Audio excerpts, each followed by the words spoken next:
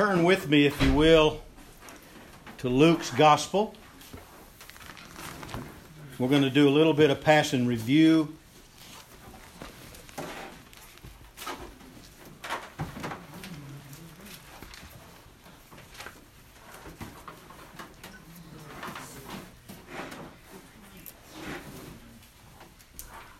Precious Father, we thank you for your mercy and grace and your tender loving kindness and what you have accomplished for us, Father, through Christ Jesus is nothing short of absolutely amazing. And we thank you so much that you are unveiling and revealing that to us each and every day as we seek your face for understanding. We thank you, Jesus, and we worship you, Lord. We worship you. Hallelujah. Hallelujah. All right, let me see what our foundational scripture is. I said Luke 10, didn't I? Jesus had just given the disciples power, authority and power over all the power of the devil to cure diseases. And we told you that Greek word there for diseases is nosos, which is most every time that it's mentioned, it has a demonic influence to it. So, demonically inspired diseases. Now, here in chapter 10 and verse 1, it said, "After these things the Lord appointed other 70 also, and sent them 2 and 2 before his face into every city and place whither he himself would come." Now, there's a lot of things that I have to say to you in this course, and it could be overwhelming because there's a lot of information, and to get it in a packaged way for us to understand point by point, and I really feel tonight, this is not in my notes or the Holy Spirit just dropped this in me today, that we need to start with Matthew 16. About this. And my goal here is not just to rattle off a bunch of stuff about the devil, because I don't care about him. He's defeated, he's an idiot, he's a fool. But his tactics have not changed. His strategies are the same as they've always been.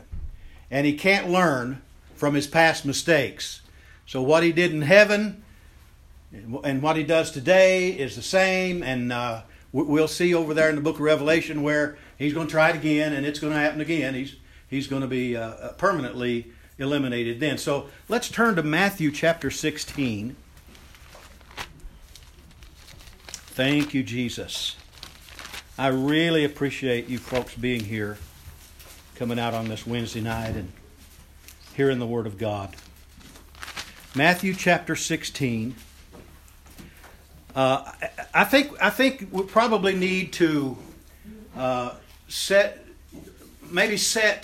for a tone to begin with verse 19. It deals with an issue, especially in the charismatic world. I don't know about the other people. As Pentecostals, we didn't really know what we were talking about. But in the charismatic world, people used this binding and loosing to a degree that just really was never intended to be used that way. So we'll start with verse 19. That's Matthew 16. He says, "And I will..." He's talking to Peter. I want you to notice before that, I mean, this is just incredible that this man got a divine revelation of who Jesus is and told him.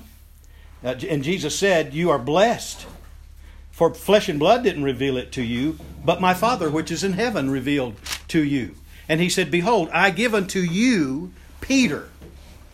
He said, "I'm going to build my church." He said, I'm going to give to you the keys of the kingdom of heaven.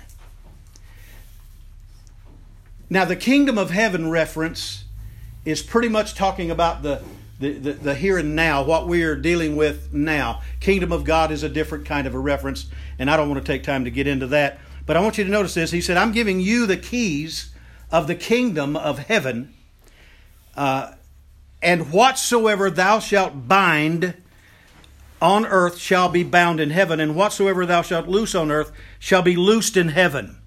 Now, what this, to summarize that statement without taking an hour to teach on it, what he's saying here, you have to understand the Jews' mind about these passages. Because this passage was very familiar with them. Because in Judaism, the scribes, the priests, the Pharisees, the Sanhedrin, those people were in charge of what was bound and what was loosed. In other words, it was like Peter, all these thousands of years, you've known from the law what was bound and what was loose. In other words, what you could do and what you can't do. What you were prohibited to do. But now I'm turning the keys of the kingdom over to you. Now that astounded these men. Because they've never ever heard that before. They've never heard that they were in charge of what was authority and what was not authority. What could be allowed and what could not be allowed. And so here is the way that we in the New Testament look at this passage. Is that whatever, according to what the Word of God has given me, the death, burial, and resurrection of Jesus, what it afforded me, I have the authority to disallow anything that is not from God. And I have the authority to eliminate everything that's not from God. Also, and you can see this in Jesus' teachings when he told the disciples. He said, the Father has life in himself. He has given me to have life in myself. And I give it to whomsoever I will. He said, and then I give this life to you, and you can give it. See, that's part of that authority. Loosing. See, what you permit will be permitted. He said that also before he left, after the resurrection. Before he left them, he said, whosoever sins you remit, they shall be remitted. Whosoever sins you retain, they shall be retained. See, there's a whole lot behind that statement rather than just thinking about the Catholic priest. Because these people, I'm telling you, these were new concepts. Jesus took the life of God out of a setting of legalism where it had to be written down and you lived by legalism and you had no life, and he brought it all the way over into the new covenant, into the Abrahamic covenant, which afforded sonship, and then we have all this authority. So you see, this is what's about. Now we can understand some of these things better than when these guys heard this, because Jesus had not yet unveiled to them the revelation. Remember on the road to Emmaus, wasn't it? Where after the resurrection, they were talking with him along the way. They didn't realize it was him. And then he opened unto them their understanding, and their eyes were opened.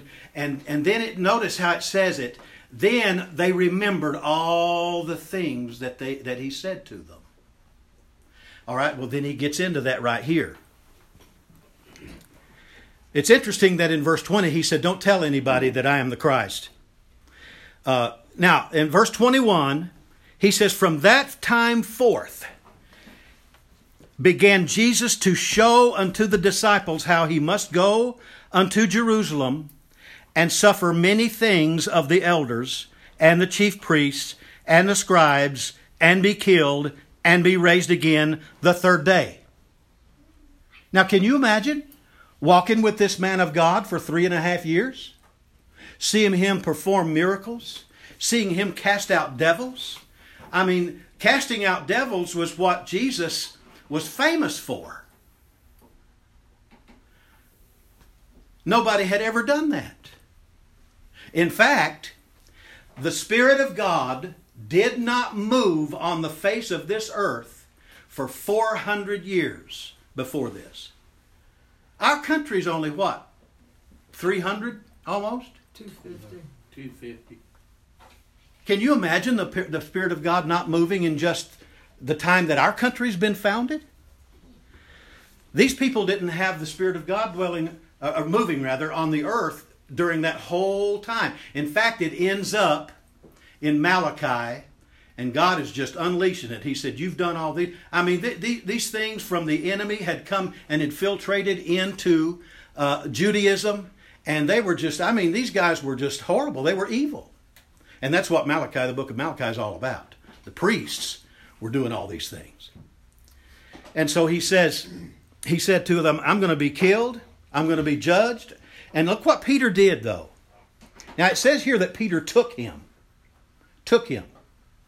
It's proslambano.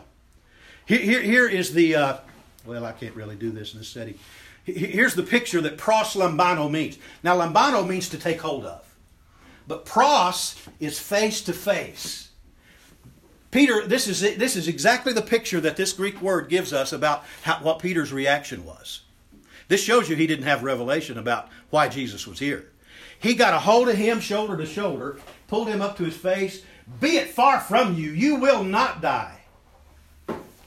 And notice Jesus' response. Now this is something I want you to remember through these classes, is that Jesus' response is typical as to how God has addressed the enemy before. Hey, look at this. He said, he took him and began to rebuke him. That word is censure. Saying, be it far from thee, Lord, this shall not be unto thee. Now, you know as well as I do, on this side of the resurrection, that Jesus had to die. That was God's will. And so, Peter was saying, no way. You're not going to die. Well, that was God's will. And so Jesus said, he turned and said, notice this, very carefully worded here. He said unto Peter, get thee behind me, Satan. So Jesus is talking to Peter, but yet he's talking through Peter to the real source of where that accusation came from. See, Satanas is the word for Satan, and it means accuser, slanderer. And so here we find something. We'll expose a little bit of wrong teaching here that's been over our lives. Because there's a passage of Scripture that said, had the princes of this world known, they would not have crucified the Lord of glory. And so the preachers that I've heard that preached that said that the devil didn't know. Well, that passage of Scripture is not talking about the devil. It's not talking about the demons and stuff in the atmosphere, because they knew well who he was and who he is today. It's talking about the rulers of the land. Had the Jews known that he was Messiah, they wouldn't have killed him. And so that's what he's referring to there. But he addressed Satan here and said, thou art get behind me, withdraw, go away, Satan, you are an offense unto me, for thou savorest. It's the Greek word phroneo, which means to interest oneself in. In other words, he's exposing him. He says, you are an offense, a scandalon. You are an offense to me, and you have to leave me. You do not interest yourself in the things of God, only the things of men, Jesus said. Now that's a key also of understanding how he operates, because he knows us. He's been watching us for 7,000 years nearly. See, and as you'll see later in lessons, I don't want to get too quick on these things, but as you'll see, the other world that was before Adam and Eve, he knew them as well. See, there's indications that it was human beings back then. See, and we'll get into that. I'll show you that a little later. But he said, this shall not be. But he turned and said, get behind me, Satan, for thou art an offense. You savorest not the things that be of God, but those that be of men. Now, we understand from last week, we talked about from Ezekiel chapter 28. Let's just go over there. Ezekiel 28. And let's just start dissecting about this guy. Now, there Jesus talked to Peter, but yet he was speaking to Satan. See, when the serpent came to the woman in the garden, Notice there in that whole story, which we'll probably get into at some point, in that whole story, God spoke to the serpent. I alluded to this Sunday. He spoke to the serpents, not to the devil. See? Why? Because the serpent is who the devil used. See? Now we have very good inferences there that the animal kingdom communicated with mankind. And it seems that the serpent was one of the highest level of the animal kingdom. The scripture says there that he was more subtle, that mean wise, crafty is that word. So we see there that we can draw a conclusion about him and how vile he is, how deceptive he is.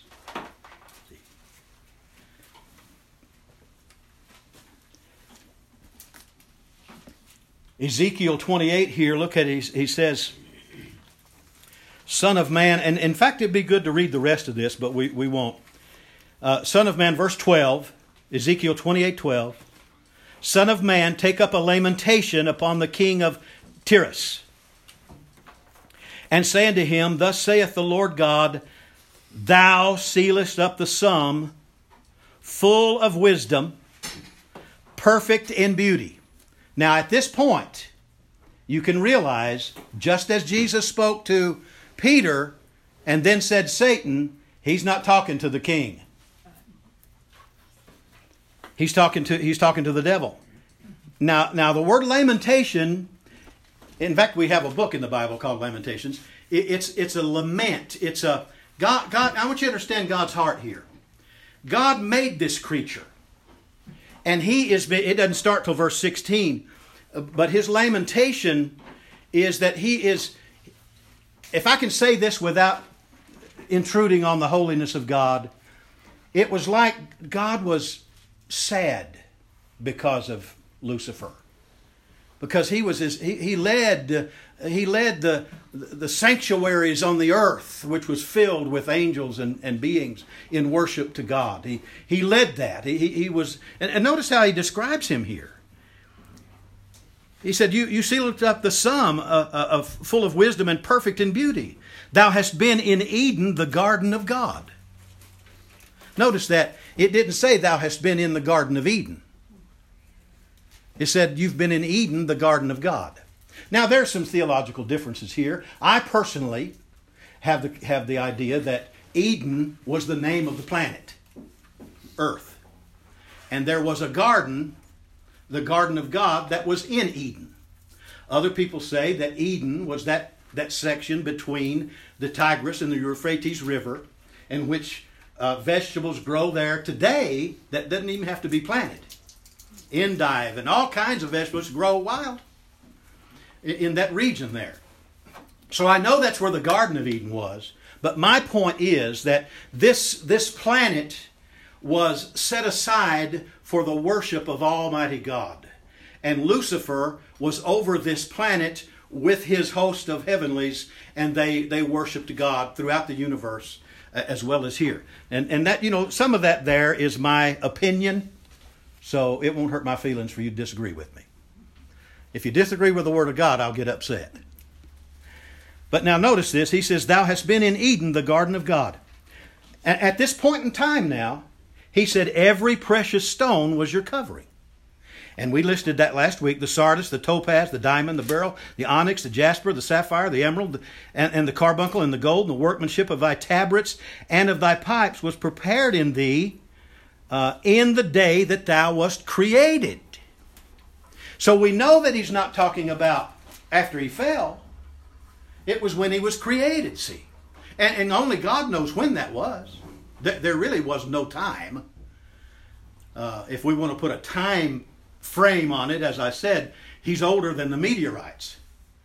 God has created this being, and maybe when he created the rest of the angels, I don't know.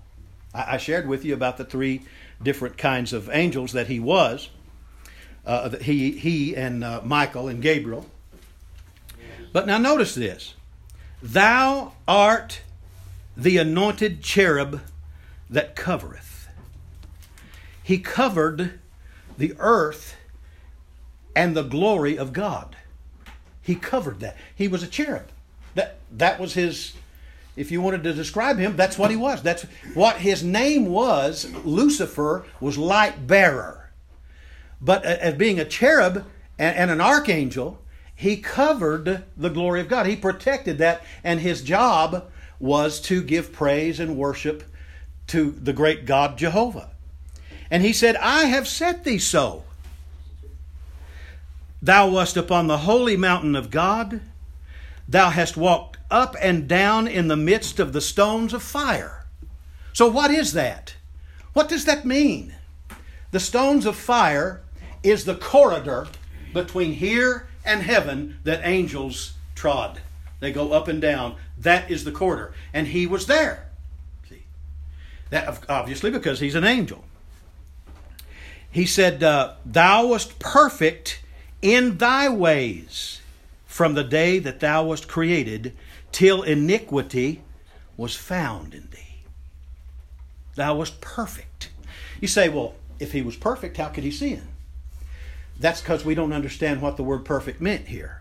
The word perfect meant in his job description, he was perfect. He carried it out perfectly. See, if you take the definition that a lot of people place on the word perfect, then you have to arrive at a decision. Well, perfection cannot sin. Perfection cannot change. It's perfect.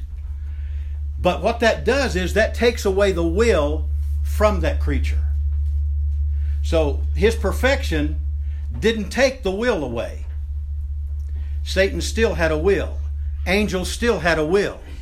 See, and listen, our Heavenly Father honors the choice that you make, that every creature He makes. He honors that. It's extremely important that we have freedom of choice. See, that is the crowning part of sovereignty. Sovereignty is not like Satan has corrupted people to believe that it is. Sovereignty is not God just exercising His will over yours. I'm God, I can do it because I want to. That's wrong. Satan's main job is to obscure the view of God. It's kind of like what I was sharing Sunday. It's interesting how these messages kind of... I probably need to quit studying so many at one time. I don't know. But he said, thou art the anointed cherub that covereth. You were perfect in your ways. Okay, set that out. I'm going to go ahead and step off into this. I mean, I've talked to you now for 8 months.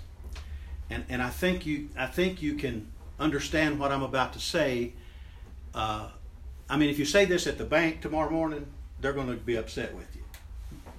Okay? So don't do it. But with you, I feel like I'm safe to say this. Just as God created Lucifer perfect in his ways, when you became a born-again child of God, you were created perfect in your ways. God spoke to me in let's see, I started my first church June of 80. So it was probably sometime, July, August, where God supernaturally gave me a message. And I didn't realize then how much it would affect my whole life and ministry from then on. But He gave me a title. In fact, I had a series, named it.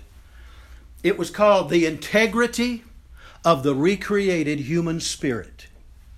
He just dropped that phrase down in me. And so I meditated and studied, and of course there's, it's when God gives you something, you can think about it for a lifetime and still not extract everything out of that. And so some people have taken the position that since we are righteous in our spirit, see, and we are, when we're born again, you are created in His likeness. That's why Satan hates you so much. Your spirit is not created in chaos. It is not created with fault. Does that make sense? It's not created with something that needs to be added to it. It's perfect in its creation. You know, some of these things I've never said before. I don't know whether you should feel blessed or scared. Blessed.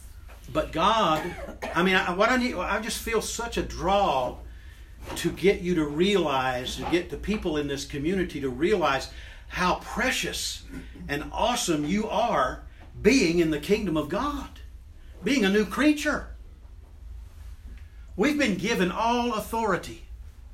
Listen, anything Jesus could do while he walked here, we can do. You say, well, why don't we? Because we haven't believed it. I mean, all you got to do, I mean, we're simplifying it with these t-shirts. There's grace for that. But all you got to really do is say, I don't permit that to happen in Jesus' name. And if we believe that, it won't happen. I mean, we can mouth, you know, we're creatures of habit. We can mouth anything. I mean, bless their hearts, some people can hear other people speak in tongues and they start mimicking them and maybe think that they're filled with the Spirit. But listen, if you're filled with the Spirit, you're going to talk in tongues. But what I'm trying to say here is that you are just as perfected as Lucifer was in the day that he was created. Just think about that. This new birth is just awesome. I mean, I don't like it particularly that we have to live in these bodies for 70, 80, 90, 100 years, whatever. I don't like that at all. I mean, I wish that had been another way. I kind of feel like praying Jesus' prayer when he was about to go to the cross. He said, Lord, Father, if there's any other way. But nevertheless, not my will, your will be done. I mean, apparently there was no other way. We get to stay here and live in this and say no to this thing every day. Order it around. Amen? Now, did all that make any sense? We need to clarify anything? He said, you were created perfect in your ways. And notice this now. Till iniquity was found. Now, the word found there indicates that somebody had to look. Iniquity. Satan created iniquity. Everything that turkey has created equals death. Spiritual death did not happen in the Garden of Eden. It happened in the Garden of God when Satan fell, when Lucifer fell. That's when spiritual death happened. That's when it became created. And so the same thing that Satan came up with, you know, he didn't have a tempter. He was an originator, just like the Father. He was an originator, but he couldn't originate righteousness. He had to originate iniquity, sin. And so when he originated that, and it got him kicked out, which we're going to get into graphic detail about that at some point, it got him kicked out. He took that same kind of tactic and used it on Adam. And it worked. He takes that same tactic. I have a sheet of paper here that I want to, it's front and back, it's 2 pages. But if y'all will just pass those around. This is an article that I ran up on and I thought, man, it is so cool. The title of it is The Real Reason That the Jews, that whoever, worshipped Baal. The real reason. And you're going to enjoy reading that. But yeah, if you could just kind of pass it around on the tables while we're talking here. He said, until iniquity was found in you.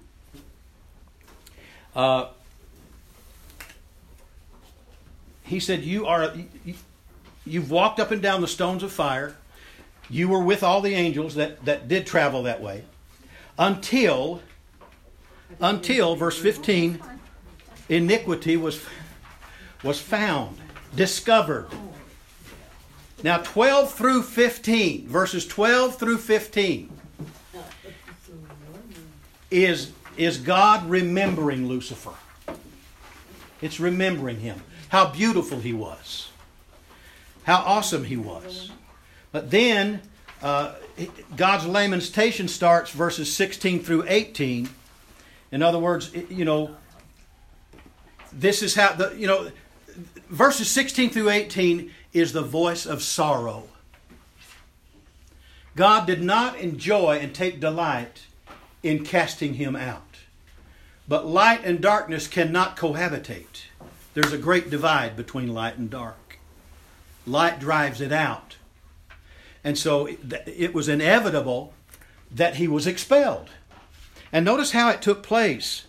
He said, by the multitude of thy merchandise, they have filled the midst of thee with violence, and thou hast sinned. Therefore I will cast thee as profane. And all of these words are very interesting if you want to do some word study. I just don't have time. Cast thee as profane out of the mountain of God. So we know that he was in the corridor, the angel's corridor, and he was in the mountain of God. Now what he tried to do in the mountain of God is take his throne. That was his intent. In fact, we're going to get over in Isaiah in a little while, I guess, and we'll see that that was his goal. He was going to overthrow the Almighty. Now you talk about a fool. He said, I will cast thee out as profane out of the mountain of God, and I will destroy thee, O covering cherub, from the midst of the stones of fire. Now, we don't have a lot of time to get into this. Maybe someday, I don't know. I would like to do a thorough analysis of the book of Job for you. Because what I'm about to say to you is a statement that comes from improper teaching about Job. And that is, it says in the book of Job, when the sons of God came to present themselves to God. And of course, we thought that then, used to believe that Satan had access to the throne of God again and all that. So we're going to get into that. So I don't want you to misread this. He said, I'm going to cast you out, O covering cherub, from the midst of the stones of fire. Your heart was lifted up because of thy beauty. Now, you remember Sunday when I emphasized that whatever is in your heart in abundance, that's what you're going to speak. Whatever you meditate on, that's what's going to... You want to know why that you cuss when you hit your finger with a hammer? You want to know why? It's not because you're some big bad person. It's because cussing is in there. You got to close that door. Yeah. I mean, we have to reorient. You have to say something else instead of cussing. But, you can't really take that in a legalistic fashion because legalism doesn't work. Trying to order your speech as an act of your own willpower will only produce frustration. The devil will see to it that a greater offense happens and you're going to cuss even worse. See? Does that make sense? Been there and done that. I have too. And I enjoyed it when I did it. Because I hated that thing when it hit my... I tell you, I was cutting late one night. I was trying to get done. I remodeled this guy's kitchen, and I was late there. It must have been 11 o'clock at night. And I had my miter saw, and I had one more miter to cut on that crown, and I didn't move my thumb. And I'd cut it nearly off. I'm telling you, it was terrible. And long story short, I had to go to the emergency room and all that. But anyway, I used to cry when I'd hurt myself. Because since 1993, when I left the ministry, I have hurt myself more ways than you can imagine. And every time I do, I think, yeah, that's just exactly what you deserve. Because you walked off and left, see. But nevertheless, he said, your heart was lifted up because of thy beauty. That's very, very, very important.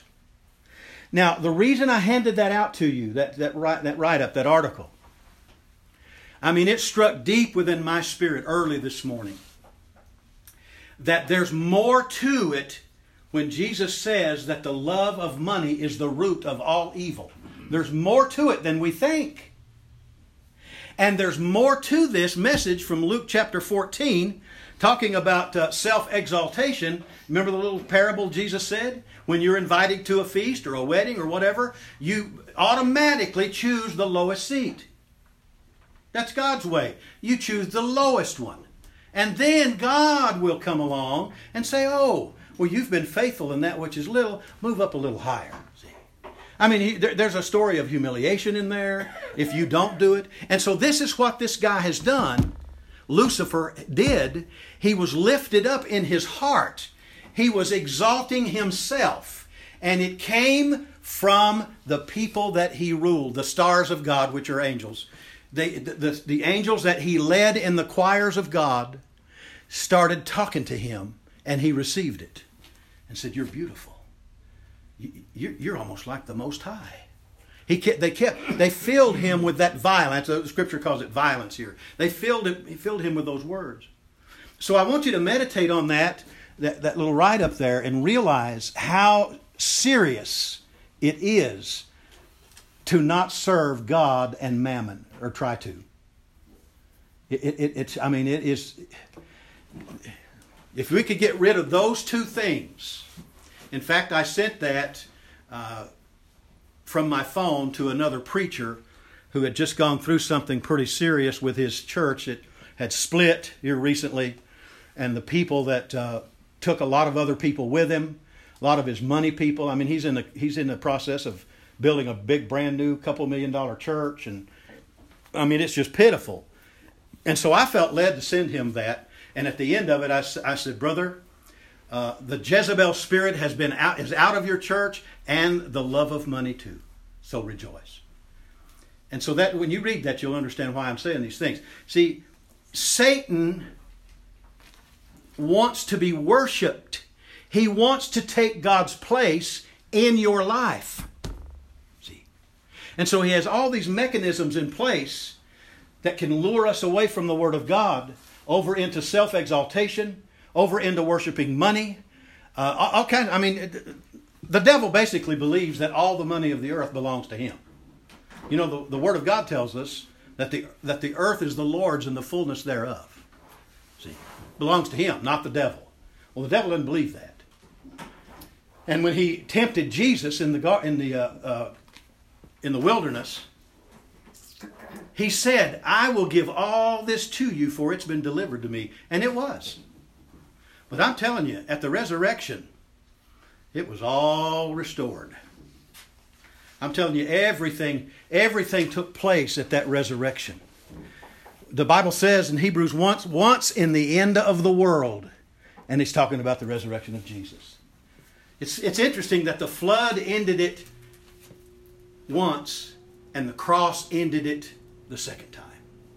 So everything has changed. The mechanisms have changed. The way we relate to God has changed. Paul put it this way. He said, all things are become new. Old things are passed away. All things are new with us. It's a new way of relating to God. We don't need the Logos to relate to God. We need, or the grapho rather, we don't need the print. We need the Logos, which is God. And when God speaks to us and we repeat it, it is the Rhema, and that is the life of God flowing from our being, our lips. And I'm telling you, that's how God will rule in our lives. You know, these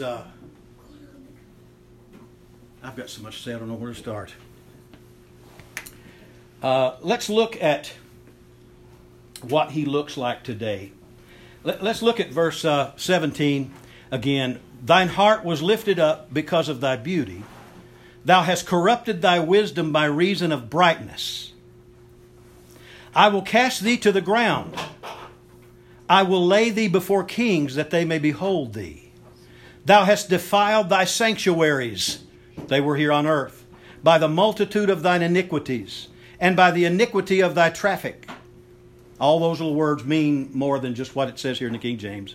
I just don't have the time to do that. "Therefore will I bring forth a fire from the midst of thee, and it shall devour thee, and will bring thee to ashes upon the earth in the sight of all them that behold thee." When God cast him out, and I know this is not practical, but the only way I know how to explain it is that he put his finger on the inside of him and got a hold of that fire and pulled it out, and it consumed him. Satan is literally a heap of ashes. And he used to be the most beautiful creature God had ever made. His light went out. Amen.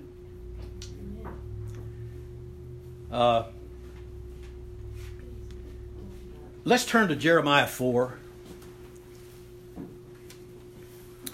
Jeremiah, the 4th chapter.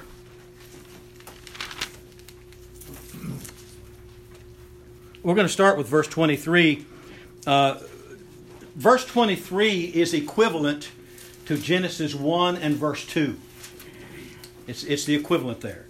He said, I beheld earth, and lo, it was without form and void, and the heavens, they had no light. I beheld the mountains, and lo, they trembled, and all the hills moved lightly. I beheld, and lo, there was no man, and all the birds of the heaven were fled. I beheld, and lo, the fruitful place was a wilderness, and all the cities thereof were broken down at the presence of the Lord and by his fierce anger. And he says, For thus hath the Lord said, the whole land shall be desolate, yet will I not make a full end. Now, what he's referring to here is the time when Lucifer was cast out. You remember last week I was telling you about from before the foundation of the world.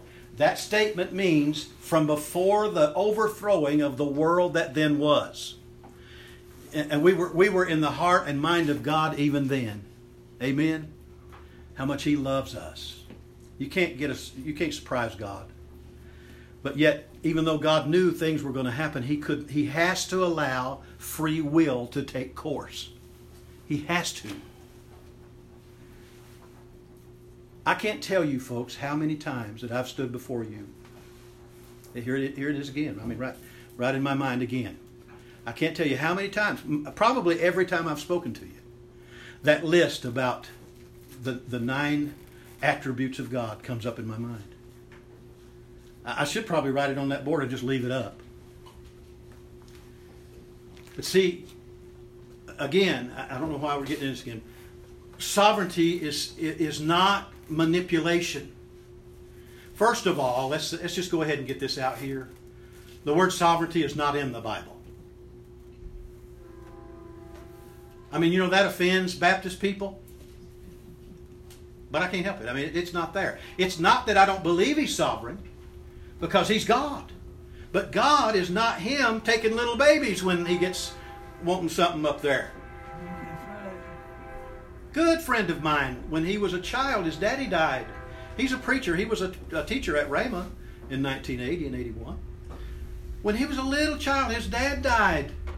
And the stupid preacher told him that God needed him up there worse than he did. And he decided then he would never serve God again.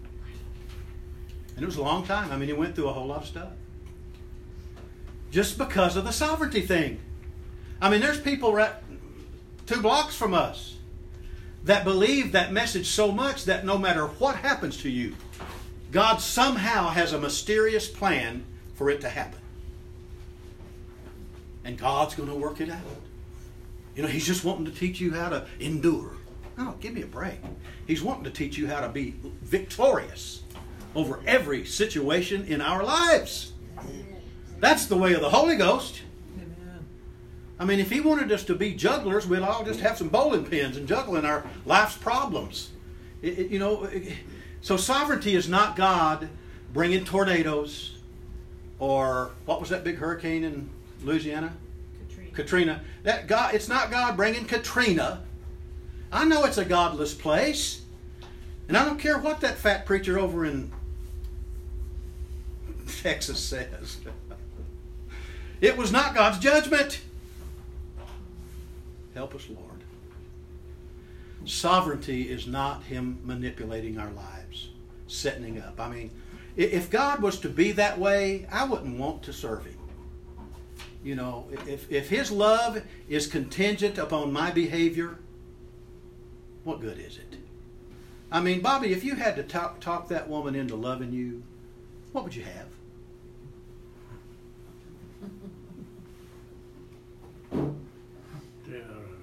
I wasn't saying anything. So it's, you know, it's the same way with Him. He doesn't want us to relate to Him based on the good things He can do for us. He wants us to love Him with all of our heart. Amen. Sovereignty, judgment, righteousness, immutability, meaning He can't lie, love, omnipotence, omnipresent, omniscient, the attributes of God. I mean, we must understand this in order. Every time we approach a problem in our life, we must understand the attributes of our Father. If not, the turkey called the devil will get in your head and say, well, you know, because I'm telling you, he's done it to me so many times. I mean, I can get a supernatural revelation from God praying out the mystery back here in my office, and I won't no more than get it out of my mouth to where he's already offering me something else to believe about it. That's just the way he works, see. The prison is in the mind. I just gave a series to Bill by Dave Roberson on that. But it's so true. So Jeremiah 4, again, let's look at verse 30. He says, and when thou art spoiled, what wilt thou do? Though thou closest, put clothes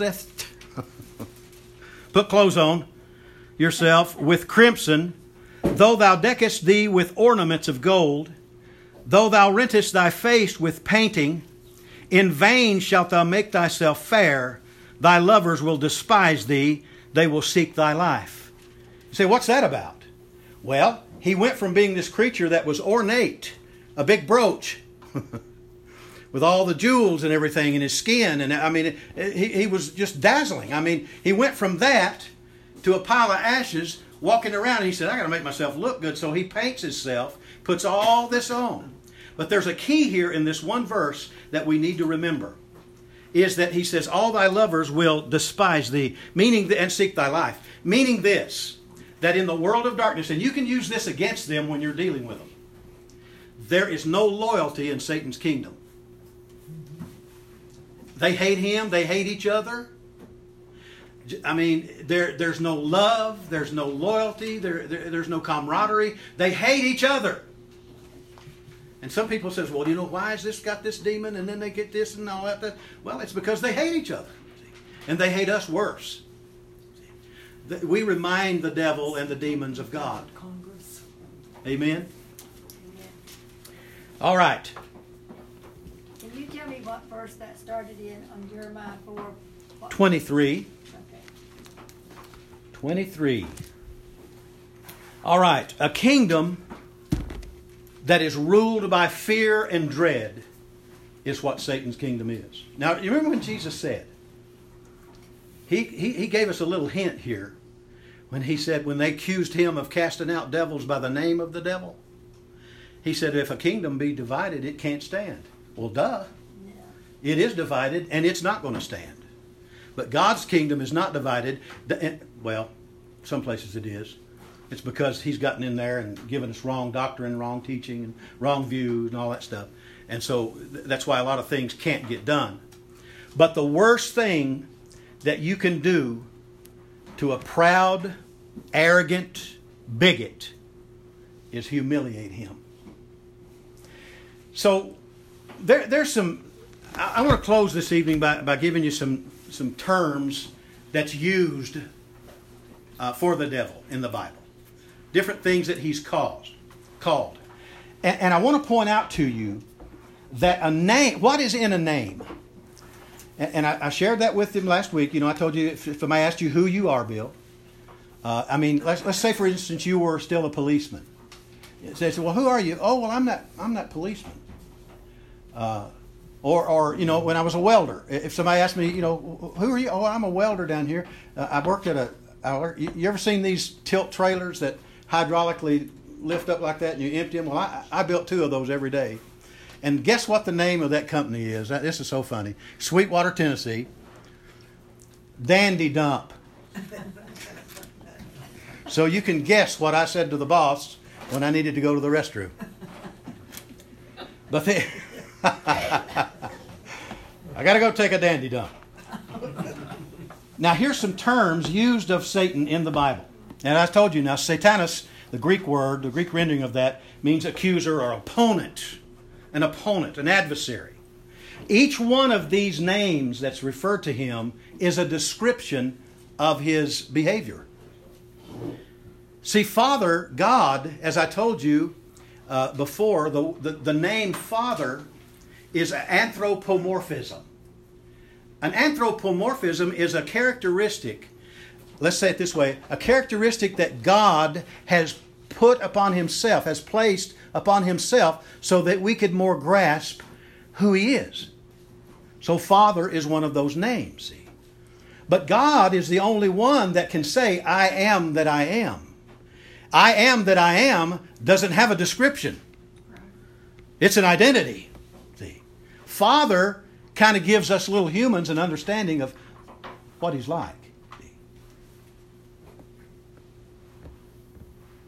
Healer, Redeemer, all those. So one of the things he's called is the Prince of the power of the air, Ephesians 2:2. Prince of the power of the air.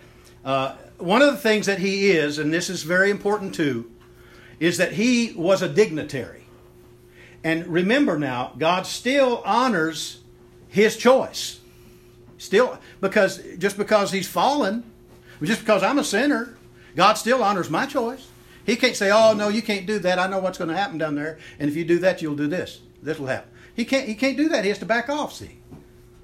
And so what God said to him, and we'll get into this in Genesis chapter 3, what God said to him is what caused the end to come the way it's going to come. I mean, he prophesied that to him, and it will be exactly the way that he said it would, see. Talk about somebody believing what they say. So in Jude, verses 8 through 10, you can read there that even Michael, an archangel, could not bring a railing accusation against him or a rebuke. He could not do that. So another thing is that we need to remember in dealing with this guy is that we, as children of God, are kings in this earth, and we have authority over him. He doesn't want his people to know that.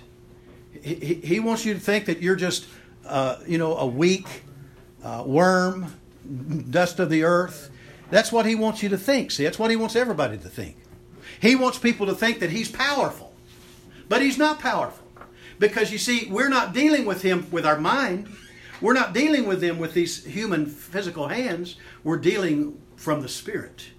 And in our spirit, we are created righteous and pure and godly and on the same class as God is. My Lord. That's the attitude we have to have when you're dealing with him. Did you know this? And this is a little premature, but I'll go ahead and say it.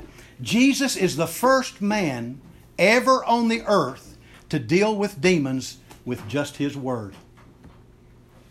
First one. That's why those guys were just shocked when they came back and said, even the demons are subject to us. The devils are subject to us. And he said, don't rejoice about that. I watched all this. What we just read in Jeremiah is him watching this happen. Jesus watched that. Another one is he's the prince of the world, prince of darkness, the god of this world. He, of course, is called the devil. The word diabolos, it's where we get the word diabolical. When you think of diabolical schemes and all that, well, that's his name. Because that's what he does, you see. Dia, D-I-A, means through. In Greek language, let's see, I don't even see a... Yeah, here's one. In the Greek language, it's like this. Dia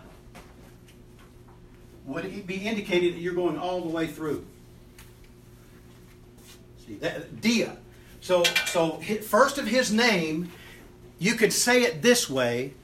His character is that of a penetrator. A penetrator. And balos means to throw. And so the way that he deals with us today, this is the number one way, is that he will throw continually thoughts into your mind. Continually. It's just like if you go up here to the caverns, what's the name of it? Alabaster. Yeah. Go up there and look and see, watch, I was in there a few months ago, and you can see where a drip has dripped for so long that it has bored a hole in that rock. And that's the picture of Satan in our mind. And so what he does, he keeps hitting us. You're this, you're that, you'll never be anything. And he keeps hitting that until we take that thought. You know how he knows whether you take it? When you act on it or you speak it out. That's why confession is so extremely important. Confessing the Word of God and not confessing the word of the devil. Well, I'll never amount to anything. You know, it always happens to me. You're reinforcing him. And I'm telling you what, his ears prick up and say, hey, you know, we're getting to this person. And so what happens is he keeps hitting you until you take it, and then it gives him the right to make a pavement into your brain. He paves the road. Paul calls it in 2 Corinthians chapter 10, I think it's 2nd. He says, the wiles of the devil. Methodios. Methodios. We get the word Methodist from there, or method. Methodios. Notice this. It's the Greek word meta, and then odios. That means, meta means with. That means that he takes something that he knows will work on your behalf. It'll work in your life. What he may use for Bobby might not work for me. So he'll use a different method. And then the word odios is road. So with a road, he will come into your life, and if you let him, he'll pave that road, and you're done.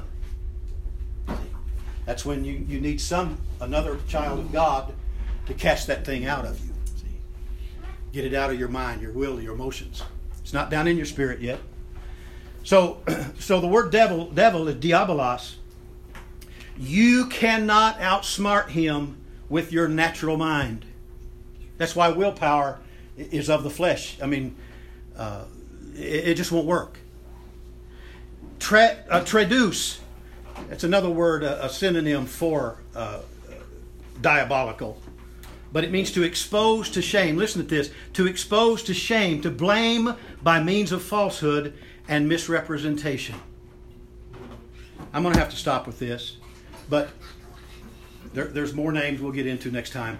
But see, we have to understand that his major goal, I mean, this idiot thinks he's going to win over God, even though it's already written. It's already written. I mean, we can read him his past and his future. But he really thinks he's going to overcome. And so we have to realize that his main goal, and he has been so successful, is to misrepresent Father God. That's all he's got to do. Misrepresent him. Suggest a little thought. Well, you know, God knew that was going to happen, so he's let that come into your life, you know, to build your character, to make you a stronger person. And so then we sprinkle a little grace on that, and you know, God will help you. God will give you the ability to just go ahead and bear it. No. If you've got cancer, God wants to heal it. Amen. If you have arthritis, God wants to drive it out of your body. Amen. Praise the Lord. He doesn't want to see how strong you are by enduring the pain. Right. You know, that's stupid. Amen? Amen. I love you folks. Thank you for listening to me tonight. God bless you.